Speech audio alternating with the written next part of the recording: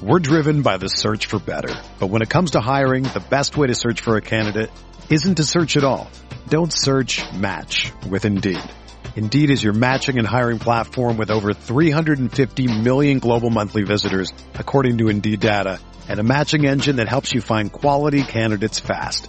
Ditch the busy work. Use Indeed for scheduling, screening, and messaging so you can connect with candidates faster. Leveraging over 140 million qualifications and preferences every day, Indeed's matching engine is constantly learning from your preferences, so the more you use Indeed, the better it gets. Join more than 3.5 million businesses worldwide that use Indeed to hire great talent fast. And listeners of this show will get a $75 sponsored job credit to get your jobs more visibility at Indeed.com/Blue Wire. Just go to Indeed.com/Blue Wire right now and support our show by saying that you heard about Indeed on this podcast. That's Indeed.com/Blue Wire. Terms and conditions apply. Need to hire? You need Indeed. Do you ever feel like you're always on? What do you do when you need a moment to chill? How do you like to hit the reset button to get ready for what's next? These days, everything is go, go, go. It's nothing but nonstop hustle all the time. Work, family, friends, a million pressing social issues, and an expectation to be on 24/7. Sometimes you just need a moment to turn off and hit the reset button. That's when you reach for an ice-cold Coors Light, the beer that's made to chill. Listen, there's a lot going on in Green Bay right now, and I feel like we could all use a moment to chill with a Coors Light. See, Coors Light is cold lagered, cold filtered, and cold packaged. It's literally made to chill. It's as crisp and refreshing as the Colorado Rockies. Perfect for a moment to unwind.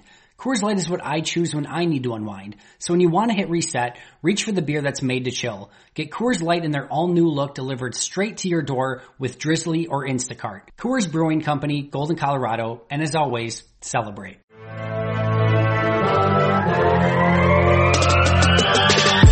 "20 minutes a day, 365 days a year.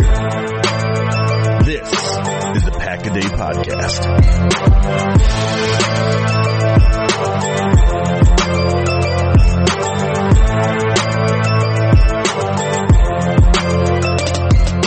Hello once again, everybody. Welcome to another episode of the Pack-A-Day Podcast, your once-a-day stop for everything green and gold. My name is Mike Wendland. Alongside me, Tyler Grzegorz, coming to you guys every Sunday with the latest news from Lambeau Field. And as we look toward the offseason, Combine Week is starting to begin. Drills will be going on Thursday. There's free agency news to bring up. It is a full Packers grab bag on this Sunday. And Tyler, there's a lot going on. I guess this could be a very big week for the Packers. It really could be. There should be a lot of good news coming out this week. Well, good is subjective. However, there should be a lot of interesting news coming out this week between, the CBA and different players being signed or cut by the different teams and, a couple other things pertaining to the draft that we'll get into here in a little bit, and then the Combine. There's just a lot going on right now in this young NFL offseason. Absolutely. Of course, this episode 578 of the Pack-A-Day Podcast, as we are well into year 2 of this incredible project that we are working on. But taking a look at what the Packers have got going on, and first thing I think before we even get into free agency is coaching. Packers still waiting to hire a wide receivers coach, and there was talk about whether they would wait before or after the Combine to do that. It sounds like obviously now they'll wait after. Maybe there'll be interviews during the Combine. There's been talk among fans to try and bring in a former receiver, quote-unquote Jordy Nelson, to try and coach receivers. Tyler, what are your thoughts on Green Bay not having a receiver coach heading into the Combine when this deep wide receiver class, and when we think we'll actually see a wide receiver coach come in? I think Matt LaFleur already has a good idea of what he wants, and Nathaniel Hackett too. I think that they already have a good idea of what they're looking for in a receiver. It's the same thing that we've been talking about the entire past season and then leading into this off season and still talking about how this offense needs an influx of speed and just a playmaker. And so I don't know if having a wide receivers coach is truly going to impact that. Maybe you want to have a guy in the room with you when you're picking a wide receiver in the draft, because you want that coach to be like, yeah, I can coach this guy, or you want that connection right away. But it's not the biggest area of concern for me, because I feel like, as I just stated, that LaFleur and Hackett already have a pretty decent idea. Gutekunst gets rolled into that as well. I think that they all have a pretty decent idea of what they're looking for already. No, I agree, and and plus, I'm pretty sure Luke Getsy was a receiver coach back for the Packers before he went to Mississippi State as well. So there's guys in house that have worked with them before, and I think also this lets the receivers themselves, when they're on their own, work on their own stuff. You don't have a coach telling them you have to do this plan and so on and so forth. I think this could help them as well figure out what they need to work on and do some own self-introspection, self-reflection, things like that. But kind of moving on from that, there's some interesting free agent news throughout the NFC North over the course of the past week. Every team but Green Bay had guys leave already. And I doubt any of them will go back to their original teams, whether it's for cap reasons or because they weren't a good fit anymore. So starting in Detroit, Damon Snacks Harrison was released by the Detroit Lions. He says it was mutual. There's no hard feelings. They brought in from the Giants to shore up their run defense, and it just didn't work. And there's talks about whether he was going to retire. Sounds like he wants to keep playing. For the right price, Snacks Harrison, I think would be a great fit, but again, it's going to have to come down to price. Tyler, what are your thoughts on Snacks Harrison? I mean, I was on Twitter the other day advocating for it. It is completely dependent upon price. You know, I'm not going to pay a premium for Snacks Harrison, for Damon Harrison. He's a specialist, and that's fine. That's great and dandy, but there's a reason why Detroit's moving on. You know, they didn't feel like they were getting everything they could out of him, but I think he's still a tremendous role player. And if he's a guy you can throw on the field in goal line situations, third and short, you know, a guy that you just need to stop and you say, Harrison, get out there, that's perfect. And I think that's ultimately what this team needs in this offseason, is just to find those role players, something they've kind of struggled to have in the past. And you can't really address those types of roles until you have core pieces and, you know, starters at most positions, which the Packers do. They're not in the market for a ton of starting players right now. And so defensive line is one of those areas where they just need to kind of get deeper, and honestly, they need to get Kenny Clark some help, because he's just getting swallowed up with double teams every single game, and they need to get somebody to take some of those double teams off of him and really let him thrive. No, I agree. And of course, bringing in Snacks Harrison, also bring in one of the all-time name players. I mean, how often do you get a player named Snacks to come in and play defensive line? No, but I agree. And there's other defensive line we'll get to in a little bit. And there's also a chance Darius Slay might get traded from Detroit. I don't think Green Bay's interested in that just because the price it would cost. Slay's going to get seriously paid by whoever gets him. Just keep him out of the NFC, for me personally. But in Minnesota, another interesting one, again, it'll depend on price. But he's one of my favorite players to watch for a while, and that's Everson Griffin. Griffin has used an out on his contract. He took his option. Minnesota was over the salary cap. They still might be, so they got some work to do yet to even have a chance to sign draft picks. But it seems like Everson Griffin's time in purple is done, and he's a very, very good defensive end. And I wonder where he'll end up. Obviously, again, price would probably be too much, but I would love to see him in Green Bay. Well, and you can correct me if I'm wrong here, but I believe Griffin exercised his player option, which even further indicates to me that he's not returning to Minnesota. And so, you know, that wasn't even Minnesota saying, hey, we need to clear cap space. That was Griffin saying, hey, I want out.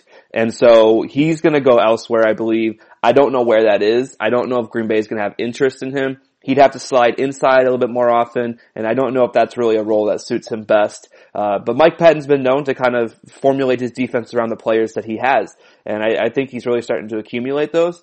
So I'm not sure if he fits in Green Bay right now, but you know, another player that I'm glad will be out of the NFC North, just like Darius Slay. Hopefully he's going elsewhere.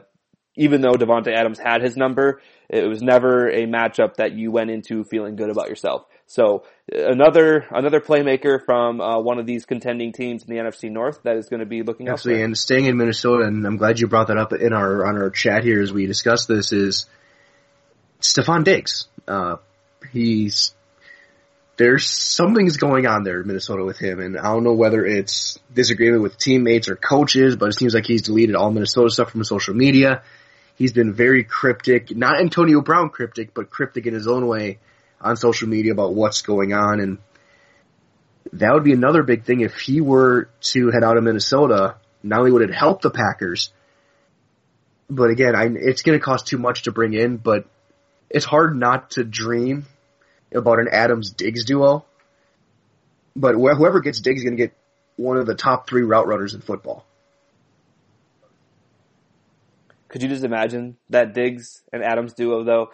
You know, it'd be really funny too, as an homage to before the 2019 season here, when everybody was debating Diggs versus Adams as one of the top route runners in the NFL, and all the Vikings fans were, Adams has nothing on Diggs, and now we're sitting here, well, what if Diggs and Adams go play together, and how do you stop that? It's just gonna be, it would be a very, very enticing duo to pay for. And I really wonder what the price tag would be. You know, I wonder if teams are on the outside looking in and seeing Diggs acting the way he's acting and are kind of a little bit more hesitant after the Antonio Brown saga. And so it's going to be something to watch for sure. I still believe he ends up in Washington. That's just my gut feeling. Washington has a cap space, the need for a wide receiver. He would go there and he'd be the ultimate number 1. So I think that that's a good fit for Diggs, and ultimately I think that's where he ends up. But it's going to be something to watch. Yeah, I was sure. thinking either Washington or Baltimore. He went to Maryland, so he's got kind of familiar with that area as well. Yeah, Diggs and McLaurin will be a pretty solid duo. But yeah, as long as he's out of Minnesota, that's what I care about at this point. He's too good and too dangerous to be playing twice a year. But then moving on to, and aside from Adam Thielen as well, I mean, just you're taking what was one of the best wide receiver duos going into the 2019 season and you're breaking it apart. And Thielen didn't necessarily have a good 2019 season. I know he was dealing with a ton of injuries, but even when he was on the field, and maybe this was not his fault, maybe it was Stefanski's fault, the OC, but the Vikings wide receiver room all of a sudden looks pretty grave if Diggs is no longer a Viking. Well, absolutely. Plus there's still decisions to make on Rudolph, and again, Minnesota in some serious financial issues right now, and thank you, Kirk Cousins, for signing a fully guaranteed contract and maybe completely destroying your team for another year. Well, and they have to re-sign Dalvin Cook next offseason. And yeah, I think Danielle Hunter coming up soon as well. There's a lot for Minnesota to have to think about.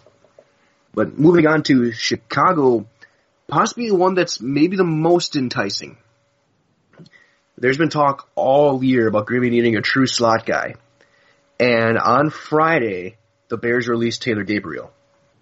Gabriel didn't quite make his impact in Chicago that people expected, but when he was in Atlanta, he was an electric guy on the slot for Matt Ryan, part of that MVP season.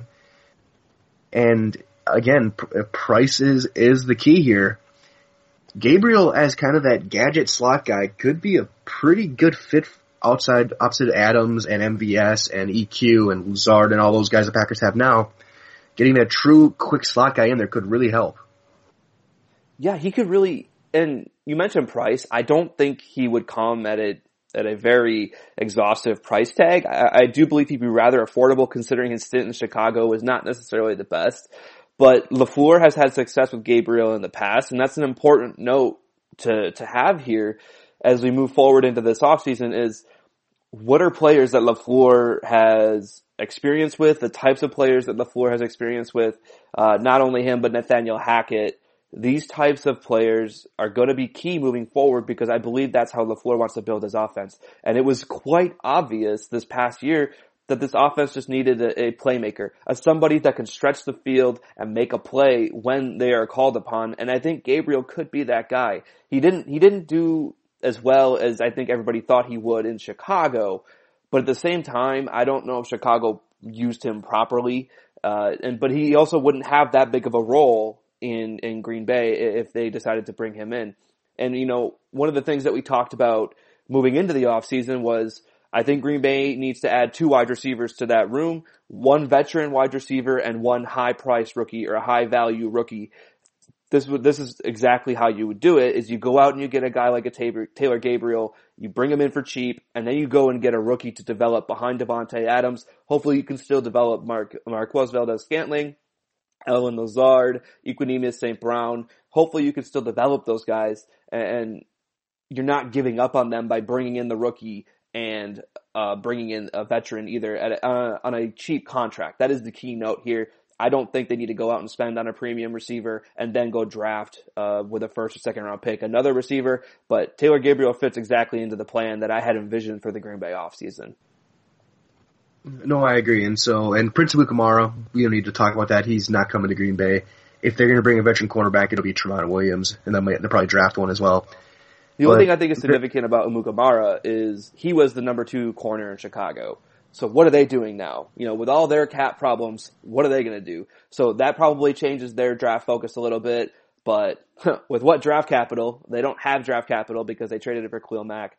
So what are they going to do? It's definitely a dark, scary time in Chicago.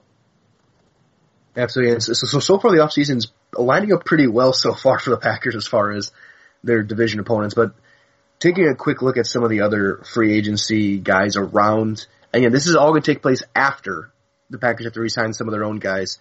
But guys out there are Chris Harris. Anthony Harris from the Vikings is out there as well at safety. He can kind of be that rover. Chris Jones for now. Michael Pierce, Javon Hargrave, Hunter Henry, Austin Hooper, Eric Ebron. Obviously, any of those guys would be great in green and gold. But are there any ones you think the Packers have a realistic chance at? I'm looking at the list of guys.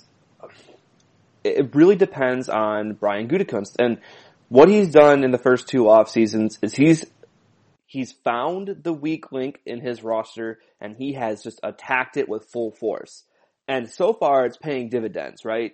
So the first year it was cornerback and safety. He went out and he got Jair Alexander and Josh Jackson in that offseason, and he brought in Rashad Breeland later on.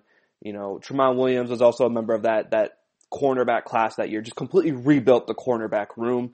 And then you come into the last offseason, he really did attack with safety with Darnell Savage and Adrian Amos. And then he attacked the edge position by going out and snagging what looks like a steal right now for both, and Preston Smith and Za'Darius Smith.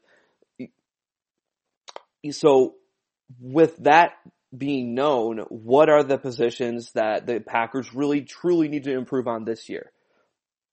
I don't think it's tackle right now. It's not. It's tackle depth.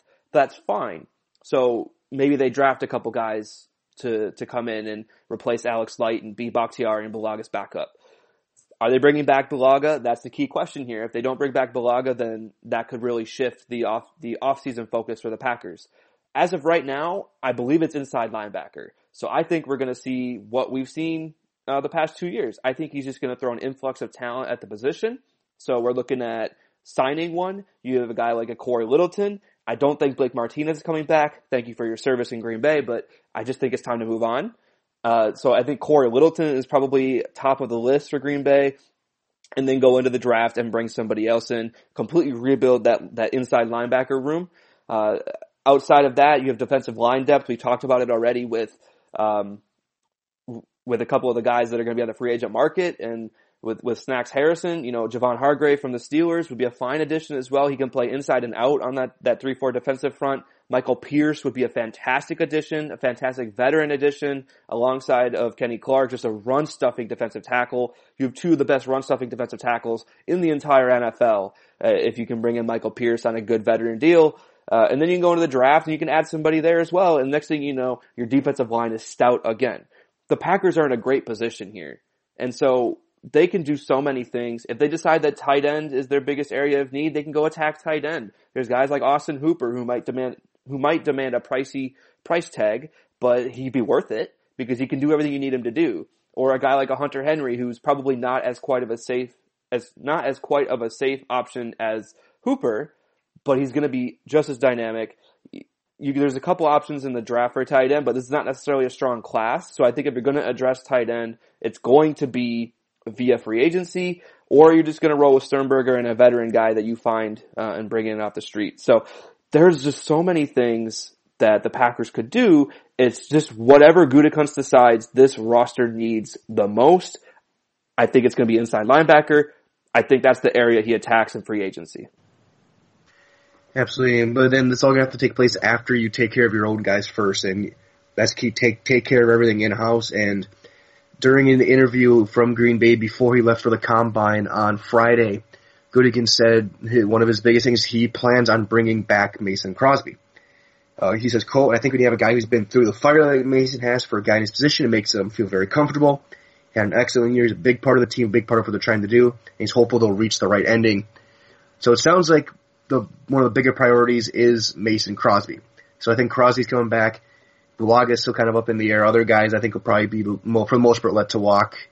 I'm interested to see the contract that Fackrell gets from whoever gets him, but there's extending young guys. Yeah, obviously Kenny Clark, the big one as well, but Kevin King, his contract's up after this year. Aaron Jones, his contract is up after this year. Jamal Williams. There's a lot of things to think about long term for this team as well, as far as keeping guys in house and extending them, getting the right price on them. And we know Kenny Clark's going to be here for the long haul. Brian Gutekunst has made no mistake about that they're signing Clark. But a guy like King or Aaron Jones, do you think they maybe get looked at for an extension this year? I think Aaron Jones does. I think, unfortunately, Jamal Williams is what he is. He's a role player. He's a guy you send in to give your team some juice, and maybe that has value. I know he's a very crucial part of this locker room environment right now, and maybe that has value to Gutekunst, and it should. To a certain extent, they can't overpay a guy like that, but I think it's important in a certain respect to pay the guys who come in and perform, because you have to send the right message to the guys who are in that locker room right now. What you don't want to get into is a situation where guys are playing their hearts out and then they're not earning contracts with your team. That's not going to really sit well with a lot of guys, and for what reason? I don't blame them. So I think Aaron Jones is going to get a contract, and it's going to be much to the dismay of a lot of Packers fans, but he's earned it.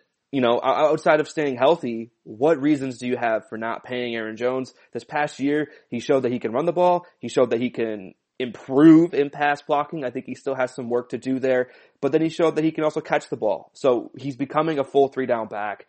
I don't think you break the bank for him, but I don't think they'll have to. I think he likes being in Green Bay. I think that he likes the offense. I think he just I think he's happy there in general.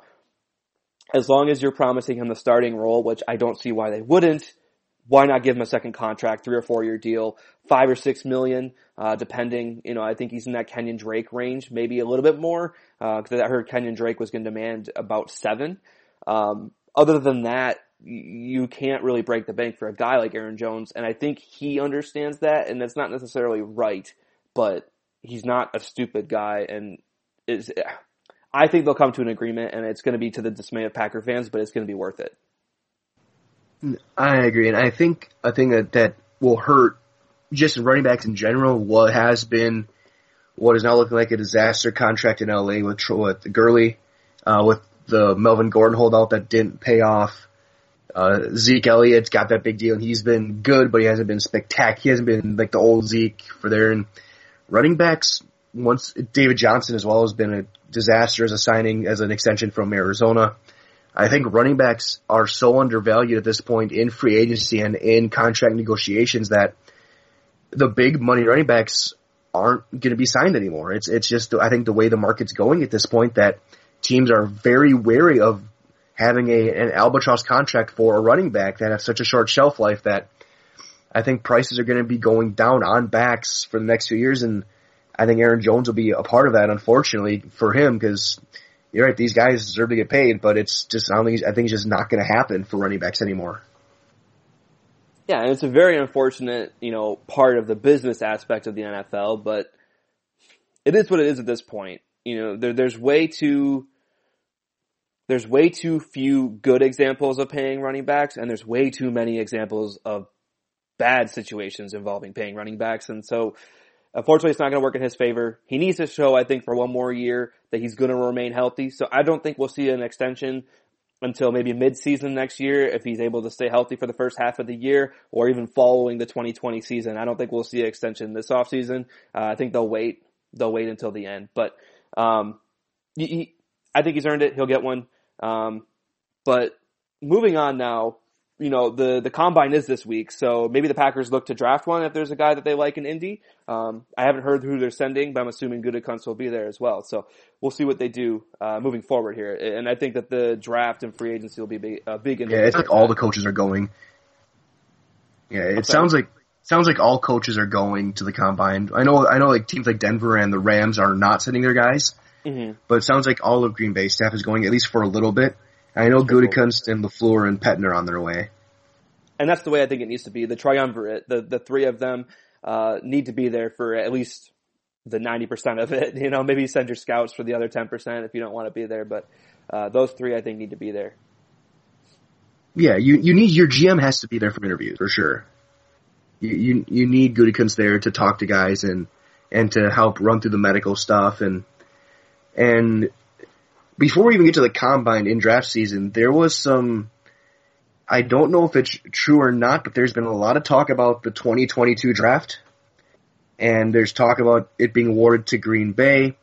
Jason Wallers, who is the director of VP of communication for the Packers, have said that they have not been awarded it yet, but it's still kind of out there that there might be a chance. And if that were to happen and come to Green Bay, that was such a big boost to the state, to the metro area of Green Bay, and in the Fox Valley as well, because that's where a lot of the people are going to be staying and driving up to Green Bay. And we can't understate how big that is economically and just culturally for the area to have such a massive event in the Green Bay Ashwaubenon area. And just, I know I'd find a way to make it there, and I'm pretty sure there'd be a lot of our fellow Pack-A-Day podcast contributors there as well. Hey guys, Tyler, what are your thoughts on the potential of the draft coming to Green Bay? I echo everything you just said. It wouldn't be just a big event for the Packers themselves, but for the entire surrounding area. And if you're familiar with the area at all, which our Wisconsin listeners should be, or if not, then, you know, take a trip up there because it's a great area to be, the Fox River Valley area. And it's a good area that really would benefit from something like this, just the exposure, the influx of, obviously revenue from people coming all over the country to see this event. And not only that, the Packers are a historic, rich franchise that having a momentous moment like somebody being drafted into the NFL at such a momentous place like Lambeau Field, you can't write the stories any quicker. And I honestly felt the draft should have been there for the 100th season, but obviously that did not happen. So there's just really no words to put into the way I feel about how the draft would be in Green Bay, because it's basically perfect to me. Just like it being in Canton at some point here in the near future, you know, those types of things, the little locations. Who cares about Las Vegas? I don't care that the guys are going to be coming in on a boat this year. I care about the other little things, and the little meanings behind them. So what it would do to the area, the surrounding areas, you can't really put into words, because it's a smaller area. So just to send all the people there, it would just be amazing. It'd be an amazing experience. I know I'd find a way up there, and I'm sure that like you said, the rest of our Pack-A-Day team would as well. And I would just love it. It'd be a spectacle. And I'd love to be there and be a part of it. Absolutely. So as we move on to the Combine, there's a lot going on for the Combine. Players are arriving today. The tight ends, quarterbacks, wide receivers are arriving on this Sunday. They'll be doing their registration, some of their interviews. They'll get their measurements done on Monday. And then slowly on, the other players will trickle in. On-field testing will start on Thursday. But before then, you got all the medical stuff. You have interviews with coaches. You got the NFLPA meetings. You've got media. You've got the Wonderlic testing. You've got other interviews just kind of getting settled into Indy. So that's all starting on this Sunday. But beyond that, there's a lot on the field. There's a lot of new drills going on. But before we even dive into that, Tyler, what do you think is some of the most important drills for these players on the field? You know, I like to look at the defensive backs. For me, that's where you can really see the raw talent and raw ability with defensive backs. Obviously, there's a lot more that goes into playing the position than, you know, just being on a field and running around. But they do the ball tracking drill where they have the defensive back flip their hips open repeatedly, and you can really tell who is a natural fit for the position and who isn't. When I look back a couple years, Josh Jackson at the Combine actually did not impress me. He struggled with that drill, and it honestly has kind of shown in the NFL. I think it's one of the most translatable drills into the league. So that's the one I really pay attention to, for the defensive backs, is the one where I don't know the official name for it, unfortunately, but they have the defensive backs flip their hips and then ultimately, they throw them a deep ball and they have to track it and catch it. So, that's one that I look for. The 3-cone for the certain positions. I know it got blown out of the water with, DK Metcalf last year, but I assure you, he is a physical specimen. For the most part, the 3-cone is a very important drill for a lot of players, because a lot of players don't have the physical ability that DK Metcalf does. So that's one of the drills I look to. Traditionally, that is a strong indicator of NFL success. And so those are some of the little things that I look for. The offensive line one-on-one drills are a lot of fun. The defensive line one-on-one drills are a lot of fun. And quarterbacks are kind of bleh. There's not really much you can tell from the combine drills, in my opinion. See here, 40-yard dash is very overrated, but I mean, obviously it's an important part of the evaluation, is the straight line speed. But I mean, in an NFL game, how often are you going straight for a long duration of time? You know, it doesn't happen very often. The 10-yard split is probably the more important part of the 40. And so, I'm actually looking forward to a guy like Henry Ruggs, because I think he's going to blow it out of the water. Jerry Jeudy, I think, is going to run slower than people think, and that's going to be something to watch as well. And by this time next week, we'll know these results. So I'm excited to get on the podcast and talk about those. But, you know, the other important thing is to don't put too much weight into the athletic testing, because it's an ongoing battle in terms of social media and football social media. But there's film, there's the measurements and the analytics, and you got to meet somewhere in the middle. So you can't put too much weight into either one of them. They both have to kind of meet up to create a good prospect. And so I'm really excited for it. I'm one of the nerds that will sit there and watch the combine as much as I physically can over the next week. But there's a lot of cool drills, and I'm really excited to see the new ones as well. Absolutely. And I'll just add one more drill. And for me, this matters for running backs and offensive defensive linemen. To me, that's going to be the broad jump.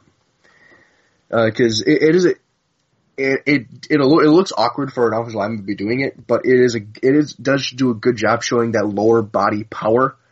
And a guy like Kenny Clark, who jumped really well in the long jump, he had a 102-inch broad jump. And so he did a pretty good job with that. And it shows how powerful your lower body is from a starting spot without a drop step, without any extra movement. How fast, how powerful can you get off of your stance? And I think when you have guys who succeed in that, I think it can bode well to how well they can move the line of scrimmage. And to me, that's what I'll be watching that one a lot. And some of these new drills that I think will help what Packers prospects will do.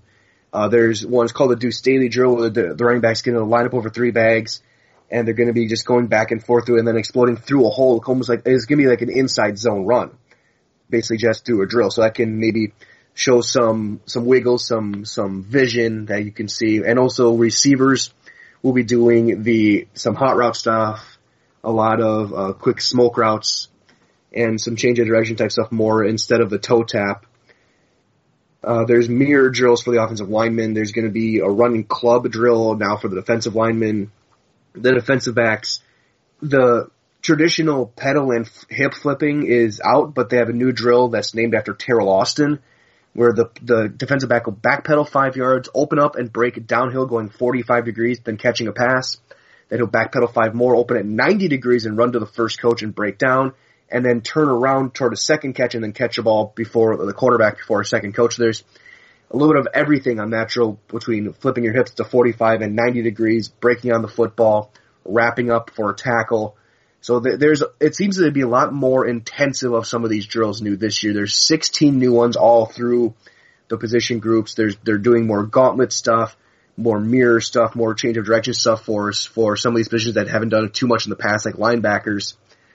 And the only one that I think that is dumb is they're doing end zone fade drills, but that's just going to be entertaining for primetime television because the combine is now going to primetime starting on Thursday. But are there any other things that you're looking forward to in the combine? Are there any certain players you're looking at, or any certain position groups you're going to be spending more time on over the week? I always like to watch the defensive backs, and I'm glad you mentioned that they changed the hip flipping drill, we'll call it, because that other drill that you mentioned is probably going to be a little bit more realistic in terms of the way that they have to use that skill set, which is good. I think that's ultimately what the drill should do. The 3-bag drill really is a good one. You can kind of see how quick guys can get in and out of their stance. And that's what's important to me there, and how quickly they can kind of pop up into the offensive lineman for the defensive line drill, the 3-bag drill, and then the mirror drill for the offensive line. I completely forgot about that, but that's a great drill to watch. That's where you can really tell how well a guy moves on his feet and how well he maintains his stance and how powerful he can be while moving through the stance. So, the different aspects of being an offensive lineman are really all encompassed in that mirror drill. For me, because I'm writing about the defensive line in the Cheesehead TV draft guide, I will be watching as many defensive line drills as much as I possibly can. That's really about it for me. Otherwise, I'll try to watch as much as I can. You mentioned it's on prime time, but obviously prime time does not mean prime time for everybody anymore. So, we'll see how much I can watch, but I'll definitely try to watch as much as I possibly can with a focus on the defensive line. Absolutely. And then one last thing I'm going to bring up, one last drill, because wide receivers will be the first ones on the field. It is the gauntlet. You're just running down a yard line and catching 5 or 6 passes. I want to know which guys use their hands to catch it, which ones use the body. Because obviously Green Bay needs to take a receiver, and probably early, probably round 2, because that's just how they work. But I want a receiver who's going to catch the ball with their hands. I don't want body catchers as very much. Guys who can pluck the ball out of the air, tuck it in, and go. I think that's going to be big. So I think that drill might be one that coaches are watching pretty carefully as far as because this is known as a loaded class. There could be as many as 30 to 40 receivers drafted. There's going to be a lot. And so if they can show up in drills that really show off your hands, I think that could really help them at least a little bit as far as how their stock could rise.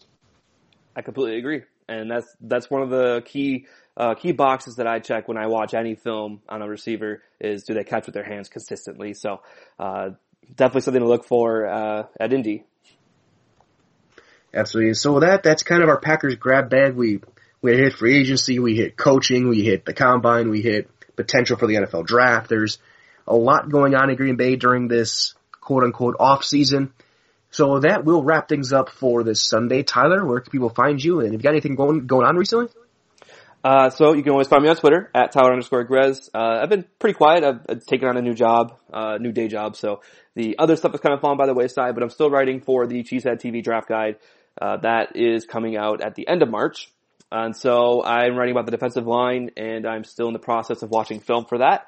But I think I do have a clear favorite in the group, so I won't spill the beans there. However, it's an exciting, defensive line is actually a lot of fun to watch. So a lot of people probably wouldn't think that, but I really do enjoy watching the defensive line. So, that's really all I'm truly working on right now. You can always find my fantasy football work over at dynastynerds.com. There's a lot of cool stuff going on over there right now. They're really kind of growing and developing.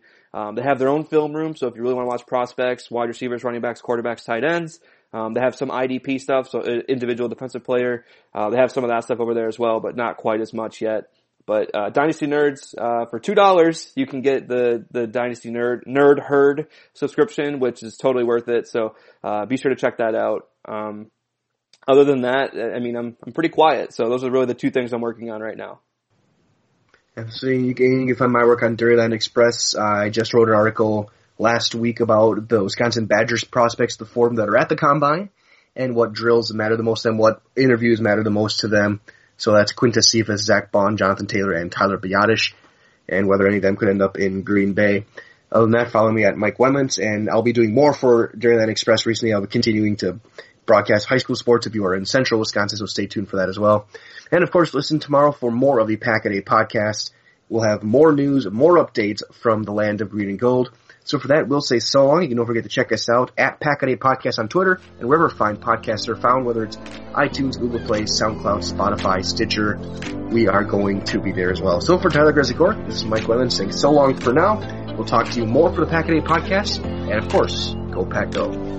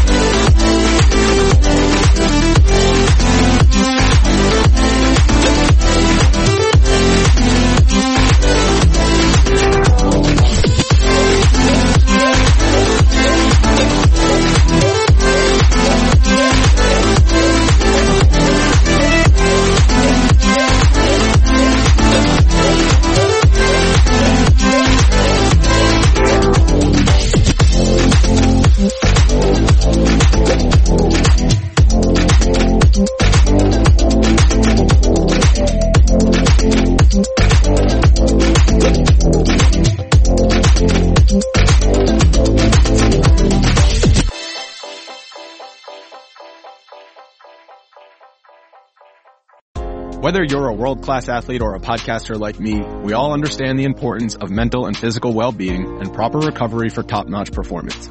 That's why I'm excited that Unified Healing is sponsoring podcasts on the Blue Wire Network.